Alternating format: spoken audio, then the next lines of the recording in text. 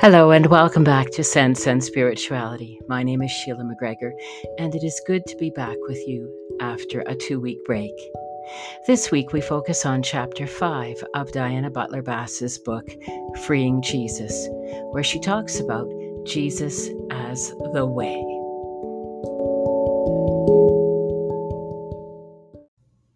I love the way Diana weaves her own story together with that of the story of Jesus. It is a wonderful example of autobiography as theology, or theology as autobiography. I think it is something we all must do. As Christians, we must ask how the story of Jesus of Nazareth connects with our own personal story. In one sense, we may say that all theology is autobiography. In this chapter, Diana discusses some of the trauma and deep pain she has endured in life, and in particular, how she suffered as a young woman in a church that demeaned her because of her gender, as well as a theology that focused almost exclusively on the depravity of humanity. Suffocated by a belief system that left her feeling worthless and unlovable, and a marriage in which she felt like a caged animal, she grew increasingly depressed and melancholy. Much of this book is not only about freeing Jesus, but also about freeing herself from a religion that had become confining and restrictive and oppressive, not to mention desperately unhappy. And this in spite of the fact that Jesus says more than once, I have come that my joy may be in you, and so that your joy may be complete. How is it that down through the centuries, we have tended to focus on the wrath of God rather than on the joy God wants to give us? How did we come to concentrate only on rules which divide and keep people apart, even to the point of caging them in, when Jesus had only one rule for life: love one another as I have loved you? Like her previous chapters, this chapter is rich with topics for discussion. So today I limit myself to Jesus' words in John's Gospel. I am the way and the truth and the life. No one comes to the Father except through me. John 14, verse 6. Throughout the New Testament, Jesus invites people to follow him, to walk with him, to journey with him on the way. In the ancient world, all kinds of teachers invited people to follow them and walk in their way. It was therefore not uncommon for people to attach themselves to a rabbi, a Jewish teacher, to learn their way. In the Gospel of John, however, Jesus ups the theological ante.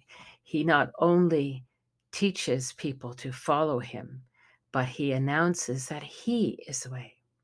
I am the way and the truth and the life.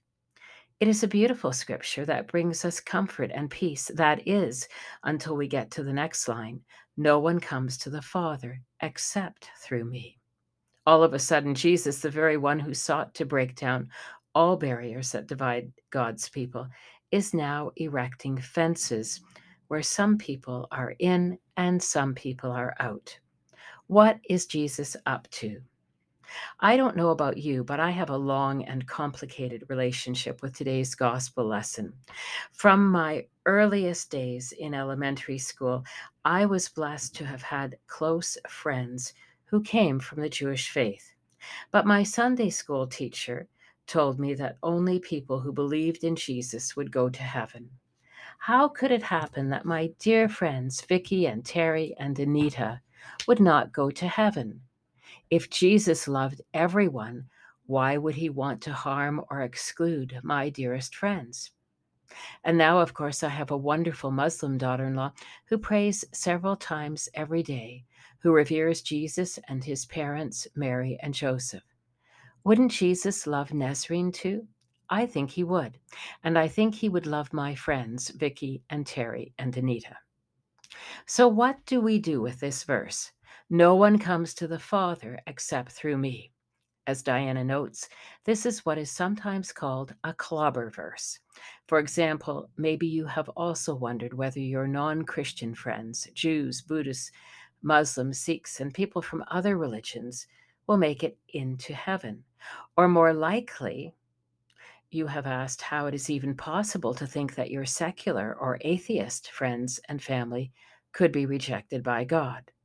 Theologian Carl Gregg puts it in this way: if you have no doubt some concerned Christian friend has reached into their back pocket to pull out a clobber text, it might have gone something like this.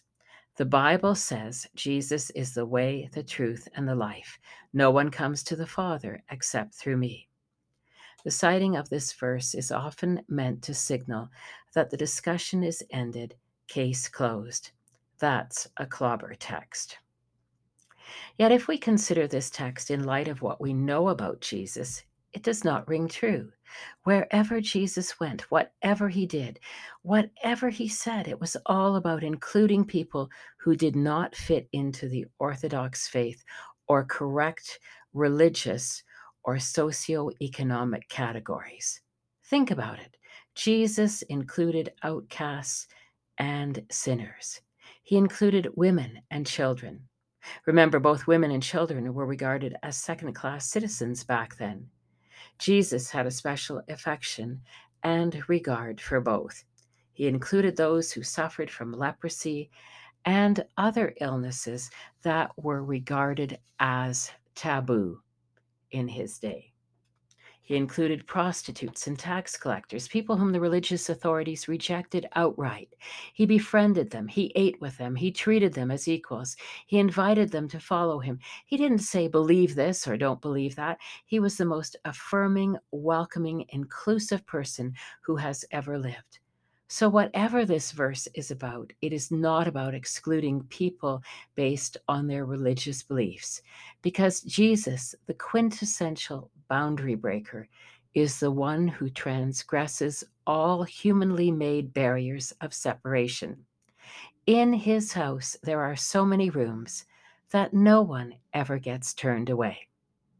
Secondly, only 4 chapters prior to this clobber text, in this same gospel, Jesus, the Good Shepherd, openly acknowledges that he has other sheep and other folds who do not know his name. In John 10, verse 16, he says, I have other sheep that do not belong to this fold. I must bring them also, and they will listen to my voice. So there will be one flock, one shepherd. Other sheep, other folds? Is Jesus hinting that other religions and philosophies will also be redeemed? It certainly sounds like it. On the other hand, when Jesus in John's Gospel says that no one comes to the Father except through him, maybe what we are really dealing with is the language of faith and love. Greg quotes Christian theologian Wesley Ariaja, who explains it this way, and I quote, when my daughter tells me I'm the best daddy in the world and there can be no other father like me, she is speaking the truth. For this comes out of her experience. She is honest about it. She knows no other person in the role of her father. But of course, it is not true in another sense.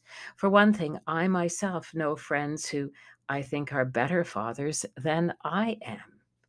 Even more importantly, one should be aware that in the next house, there is another little girl who also thinks her daddy is the best father in the world.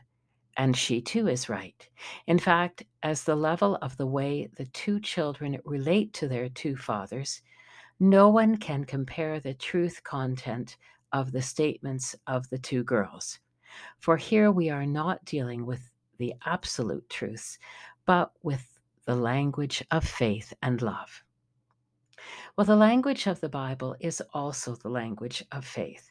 The problem begins when we take these confessions in the language of faith and love and turn them into absolute truth that shut some people out of God's kingdom.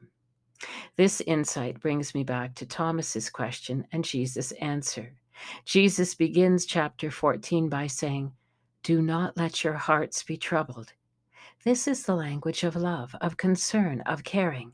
These are the words a parent might say to a child when leaving him at the door of the kindergarten classroom the first day of school. Don't be worried. You will be fine. I will see you later. These are words that I have said to my own children when they have gone off to another city or even another country to attend college or university for the first time or to take a new job. Don't be troubled. You will be okay. We'll see you soon. It is the language that a dying parent or partner or close friend might say to the ones they are leaving behind. Don't be anxious. In a little while, I will see you again. You can get through this. With God's help and the help of family and friends, you can do this. Just continue to practice all the things I have taught you. Continue to follow the way I showed you how to live, and you will be fine. Moreover, it was also at this time that Jesus reminded Thomas and the others that he would always be with them through the power and the presence of the Spirit. At this point, Diana cites the work of Jewish New Testament scholar Amy Jill Levine, whose writings we have often studied at Siloam. She notes that the seemingly judgmental phrase, "no one comes to the Father," is not the last word. As Levine writes, and I quote, "Accept is like a window that lets light into a closed room. It fits what the gospel says about Christ coming as light into a world of darkness and serving as the door that enables people to enter God's sheepfold. Rather than restricting access to God, the word accept creates access to God." In commenting on what Levine has written, Diana makes the following important observation. And I quote, "There would be no way except that the love of God has made a way. God would be distant, unavailable, separated from us except for love. We would be all alone. There would be much to fear except for the way that is wide open to those who trust. Invitation, not exclusion." Unquote. So again, part of what Jesus was doing in this scripture was to help the disciples to see that they did not need to cower in terror behind locked doors. There was nothing to fear. So he turned to Thomas and basically said, "Don't worry, Thomas. You know me. When I'm gone, just continue to do the works that I do. Follow the path I have set forth with my life, and you'll be following the way." Thus, in saying this, Jesus was addressing a distressed and fearful disciple and trying to comfort him. He wasn't talking about people of other religions. The tragedy is that we humans have sought to limit God's love. John 14, verse 6 has a dreadful history. When Jesus said, "I am the way and the truth and the life, no one comes to the Father except through me," he was not setting up boundaries to keep people out of the kingdom of God. He was not saying, "My Father's house has just a few reserved rooms, so, get your act together and make your reservation before all the rooms are gone."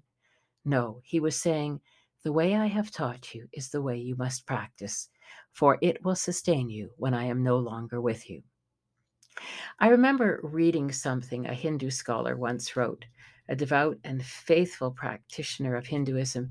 He said that he completely agreed with John 14, verse 6, that Jesus was indeed the way, the truth, and the life. He then went on to say, "I have great admiration for the way Jesus lived his life and the truth he taught. The way of Jesus, love and compassion for others, especially the most vulnerable, sacrificing oneself for the sake of a better, kinder, and more just world, caring for the sick and the poor, the shunned and the ostracized.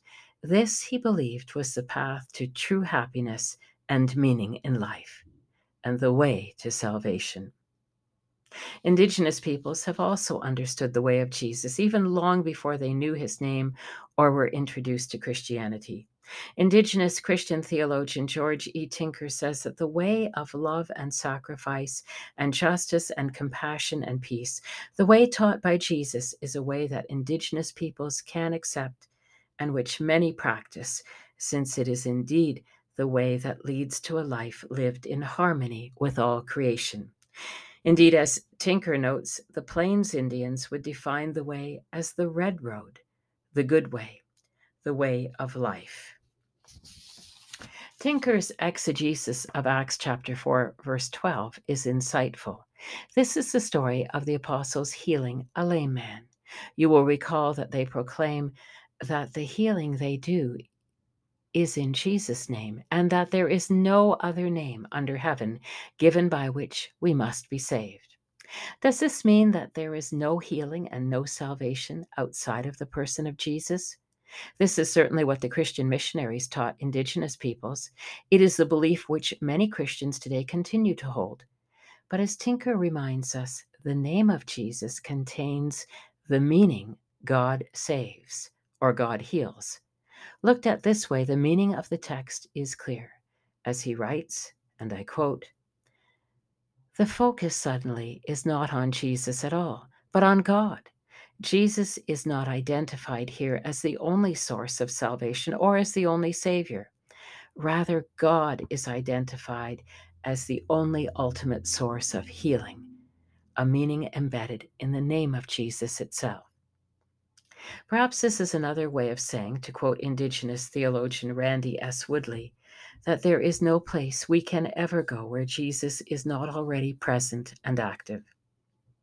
I like what theologian Houston Smith once said: God is defined by Jesus, not confined to Jesus.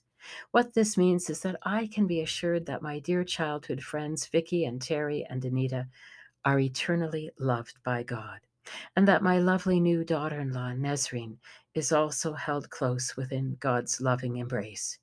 Moreover, what this means is that you and I can affirm the validity of other religious traditions without abandoning the truth of our own Christian faith. More importantly, we can proclaim the Jesus way of loving God and neighbor. Let me close with a modern-day parable which I shared with our congregation a few weeks ago. I think it sums up Jesus' message and ministry perfectly. Once there was an off-Broadway play called The Construction. The play opens with a group of people who are gathered in a kind of otherworldly place. The actors don't know where they are or how they got there, or more importantly, what they're supposed to do. Where are we, they ask, and why are we in this place? What's the purpose here? What are we supposed to do? In the midst of these unanswered questions, somebody notices that on stage is a lot of building materials. So they conclude that they were brought to this particular place to build something, although nobody knows what. Somebody suggests a swimming pool, another clubhouse. But as they're discussing this, someone hears a sound in a distance, the sound of other people. After listening a while, they exclaim, "We don't know who they are or what they want." Someone cries out, "We can't afford to take chances. We should protect ourselves." So they decide that this construction material is obviously meant for them to build a wall to protect themselves from those strangers. In fact, the more they discuss it, the more they become convinced that they must build a wall. After they work on the wall for some time, and indeed it turns out to be quite formidable, they look up and see a stranger headed their way. The stranger tells them he is a builder. Not only that, but he is carrying the plans in his hands. And the stranger looks at the wall, tells them they got it all wrong. As he spreads the plans out, he says, "See, you're not supposed to build a wall around yourselves. You're supposed to build a bridge to other people and invite them in." The point is that Jesus calls us not to erect walls and barriers that keep other people out, but rather that we are to follow his example of inclusivity, affirmation, and love. In other words, we are to practice the Jesus way, the way of love.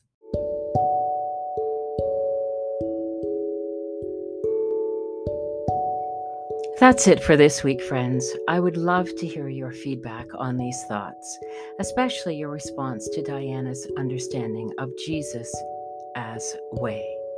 Next week, we read the final and 6th chapter of Diana's book and consider her interpretation of Jesus as presence. In the meantime, if you are in the area, I hope you will plan to attend our Pride Sunday worship service at 10:30 a.m. on June 4th, when Siloam will be receiving its certificate from Affirm United, acknowledging the congregation's commitment to live into becoming an affirming congregation, where all people are cherished and affirmed. You can also watch it live through live streaming or on Rogers TV. This is an historic moment for our congregation, and we hope you will plan to be there to help us celebrate. See you next week. Bye for now.